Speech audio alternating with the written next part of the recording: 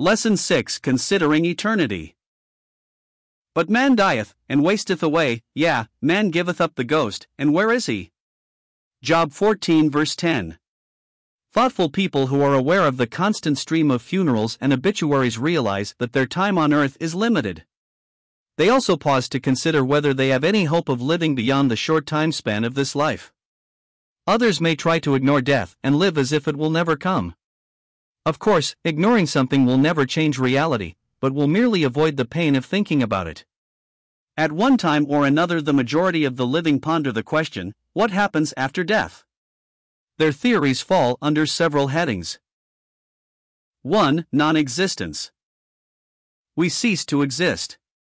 This is sometimes called annihilation. When you are dead, you are dead. 2. Reincarnation. One comes back to Earth as a different form of life or in the body of another person. Presumably, this would require supernatural power of some kind. 3. Spirit communication. The dead live in a mysterious spirit world and may seek to maintain contact with those still living on Earth. 4. Impossible to know. Our state after death is beyond human knowledge.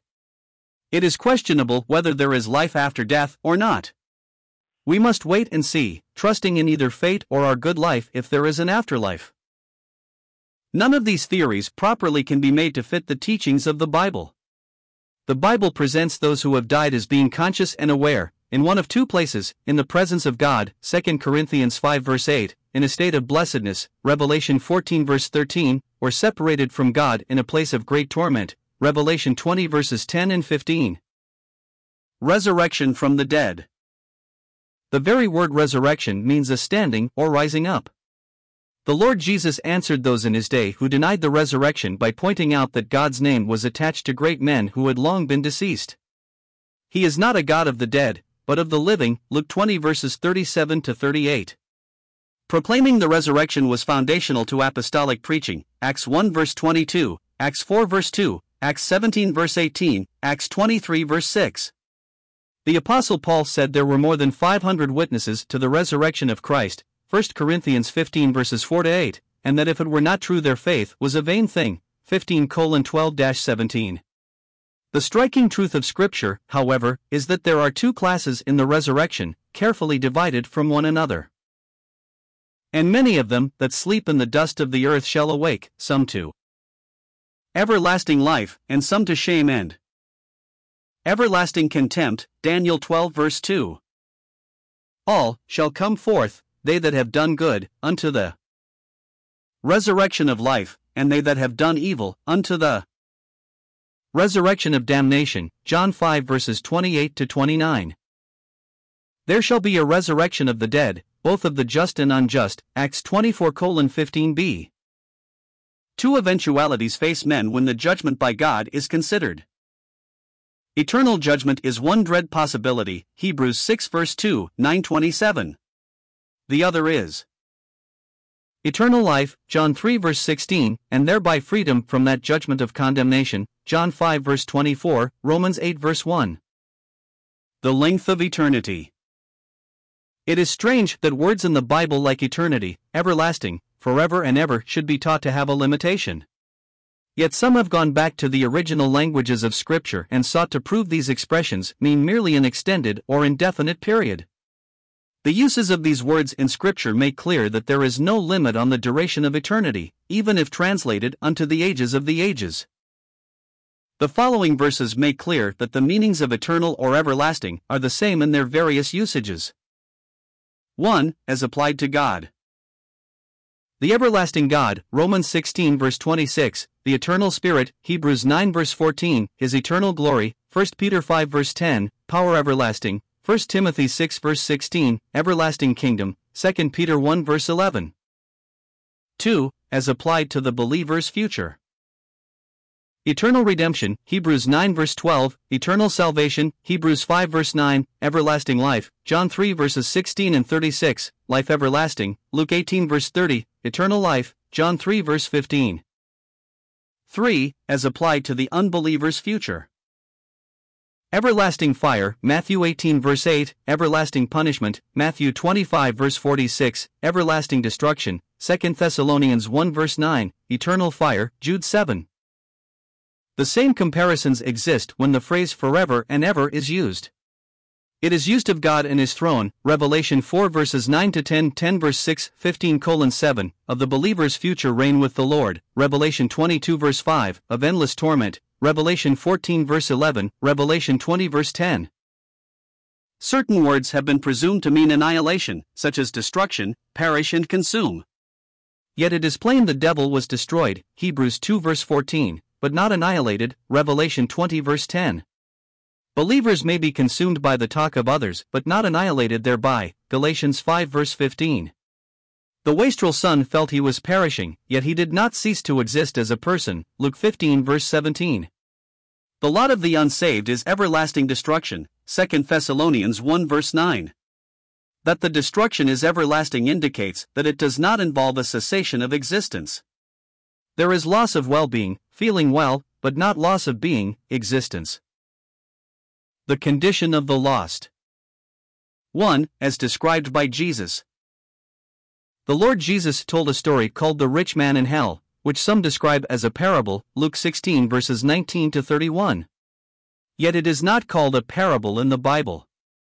However, even if it were a parable, the use of figurative language would not nullify the truth that is taught in this passage. The Savior sought to teach something in this story, and we would do well to ponder the lessons. There was no cessation of existence after death. B. There was no unconsciousness or sleep of their souls. C. There was no salvation of all men. D. There was no second chance offered. E. There was no reincarnation or coming back to earth. F. There was no end of torment or hope of change for the unsaved man.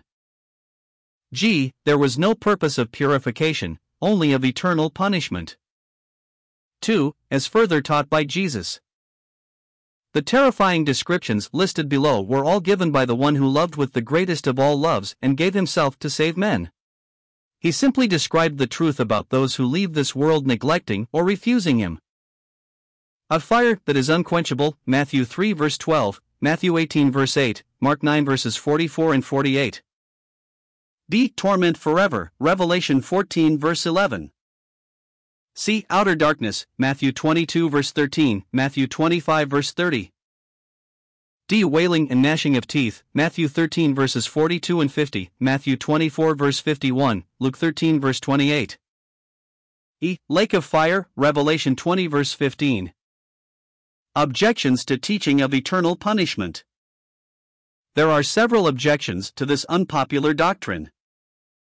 1. It is incompatible with the love of God. As I live, saith the Lord God, I have no pleasure in the death of the wicked, but that the wicked turn from his way and live. Turn ye from your evil ways, for why will ye die? Ezekiel 33 verse 11. The Lord Jesus beheld a city which had rejected Him and wept over it, Luke 19 verse 41. He is indeed a loving God, but He cannot righteously clear the guilty who reject His salvation, Numbers 14:18. 2. Appealing to fear is not a good motive. It may be true that love of God or desire for the best are better motives, yet fear of serious consequences is a common preventative for misconduct or injury even in everyday living. The Lord Jesus plainly appealed to the fear of God and His coming judgment, Matthew 10 verse 28. Fearing God is said to be the beginning of wisdom, Proverbs 9 verse 10. Throughout the Scriptures men are exhorted, in the proper sense, to fear God, 1 Peter 2 verse 17, Revelation 14 verse 7, Revelation 15 verse 4. 3. It is unfair of God to be so severe. Men who have been offered a way of escape by a God who loves them and who have responded by refusal, evasion and procrastination, need not be surprised when they receive certain justice from an outraged holiness. Be not deceived, God is not mocked, for whatsoever a man soweth, that shall he also reap, Galatians 6:7. Insulting the infinite love and patience of an infinite God demands an infinite retribution. The condition of the redeemed. The final state of the righteous is in vivid contrast to the above. In thy presence is fullness of joy, at thy right hand there are pleasures forevermore, Psalm 16 verse 11. Blessed are the dead which die in the Lord. Revelation 14 verse 13. The believer looks for a city which hath foundations, whose builder and maker is God. Hebrews 11 verse 10. This place is better than anything of which the world has any knowledge. The eternal state and abode of the believer is further described below. 1. It is with Christ. I go and prepare a place for you, that where I am, there ye may be also. John 14 verse 3, cf. John 17 verse 24. To be absent from the body is to be present with the Lord. 2 Corinthians 5 verse 8. 2. It is in a changed body. It will be like his body. Philippians 3 verse 21, and therefore incorruptible. 1 Corinthians 15 verses 35 to 44. We will be recognizable as was the Lord. Matthew 28 verses 9 and 17, Luke 2400 hours 31, 39 to 40. The resurrection of the body for those in Christ will take place at the second coming of Christ. 1 Thessalonians 4 verses 15 to 17. 3. It is in a place of no mores. There is no more death, sorrow, crying, pain, and all that makes life difficult and unhappy. Revelation 21 verse 4. 4. It is in a place of infinite beauty. The city was pure gold, like unto clear glass. Revelation 21 verses 18 to 21. It is adorned with all manner of precious stones. 5. It is in a place where nothing unholy or defiling enters. Revelation 21 verse 27. The place of the redeemed is sometimes termed the New Jerusalem. We call it heaven. The Jewish believer called it paradise or Abraham's bosom before Jesus came and died. By whatever term, it should be the subject of yearning for every believer. As Paul said, to die is gain. Philippians 1 verse 21. How wonderful it was when the Lord Jesus said to the thief on the cross who repented of his sins and believed on him, "Today shalt thou be with me in paradise." Luke 23 verse 43. Will you be there with him? Study Guide Considering Eternity. If a man die, shall he live again?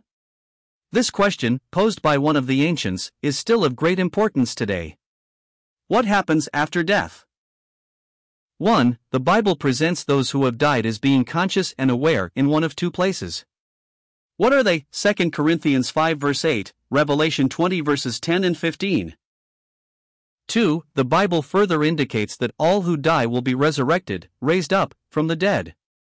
Describe the two different destinies of mankind. Daniel 12 verse 2, John 5 verses 28 to 29, Acts 24:15b. 3. You paraphrase, rewrite in your own words, the following verses, John 3 verse 16, 2 Thessalonians 1 verses 8 to 9. 4. How long is eternity? Can you think of an illustration to describe it? 5. Jesus told about a man who went to hell, Luke 16 verses 19 to 31. According to this passage, which of the following is true? Select one. A person simply ceases to be when he dies. B. A dead person experiences a state of unconsciousness or soul sleep. C. Hell is a place of conscious, never-ending torment. D. All men will be saved. E. If a person goes to hell, he will get a second chance. 6. Which of the following did Jesus not use to describe hell? Select one. A. Fire that is unquenchable. B. Torment forever. C. Outer darkness. D. Wailing and gnashing of teeth. E. A place of temporary purification. F. Lake of fire. 7. How would you answer the following objections? A. The doctrine of hell is incompatible with the love of God. B. This teaching appeals to fear. C. It is unfair of God to be so severe. 8. The Bible describes the future of the believer in heaven as, select one. 8. Being with Christ forever. B. Existence in a changed body. C. Being free from sorrow and pain. D. Being in a place where nothing unholy enters. E. All of the above. F, A, and C above. 9. What do you say? Have you ever come to the place in your own spiritual experience where you knew for certain that if you were to die tonight, you would go to heaven? Explain. 10. What do others say? Contact at least 3 people this week and ask them the following questions. You may wish to say something like the following. I'm involved in a Bible survey here in name city. Could you help me by sharing your opinion on 3 important questions? 1. In your opinion, what happens to a person when he dies? 2. What do the expressions heaven and hell mean to you? 3. If you could ask any question about the afterlife and get an absolutely reliable answer, what would you ask? Thank you so much for your help. Would you like for me to mail/email a copy of the survey results? Thank you.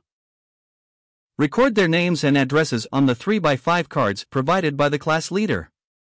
Record the answers on the back, indicating if the survey results are desired. Then return the cards next class meeting. Results of the survey will be tabulated by the class leader and mailed to each person indicating an interest.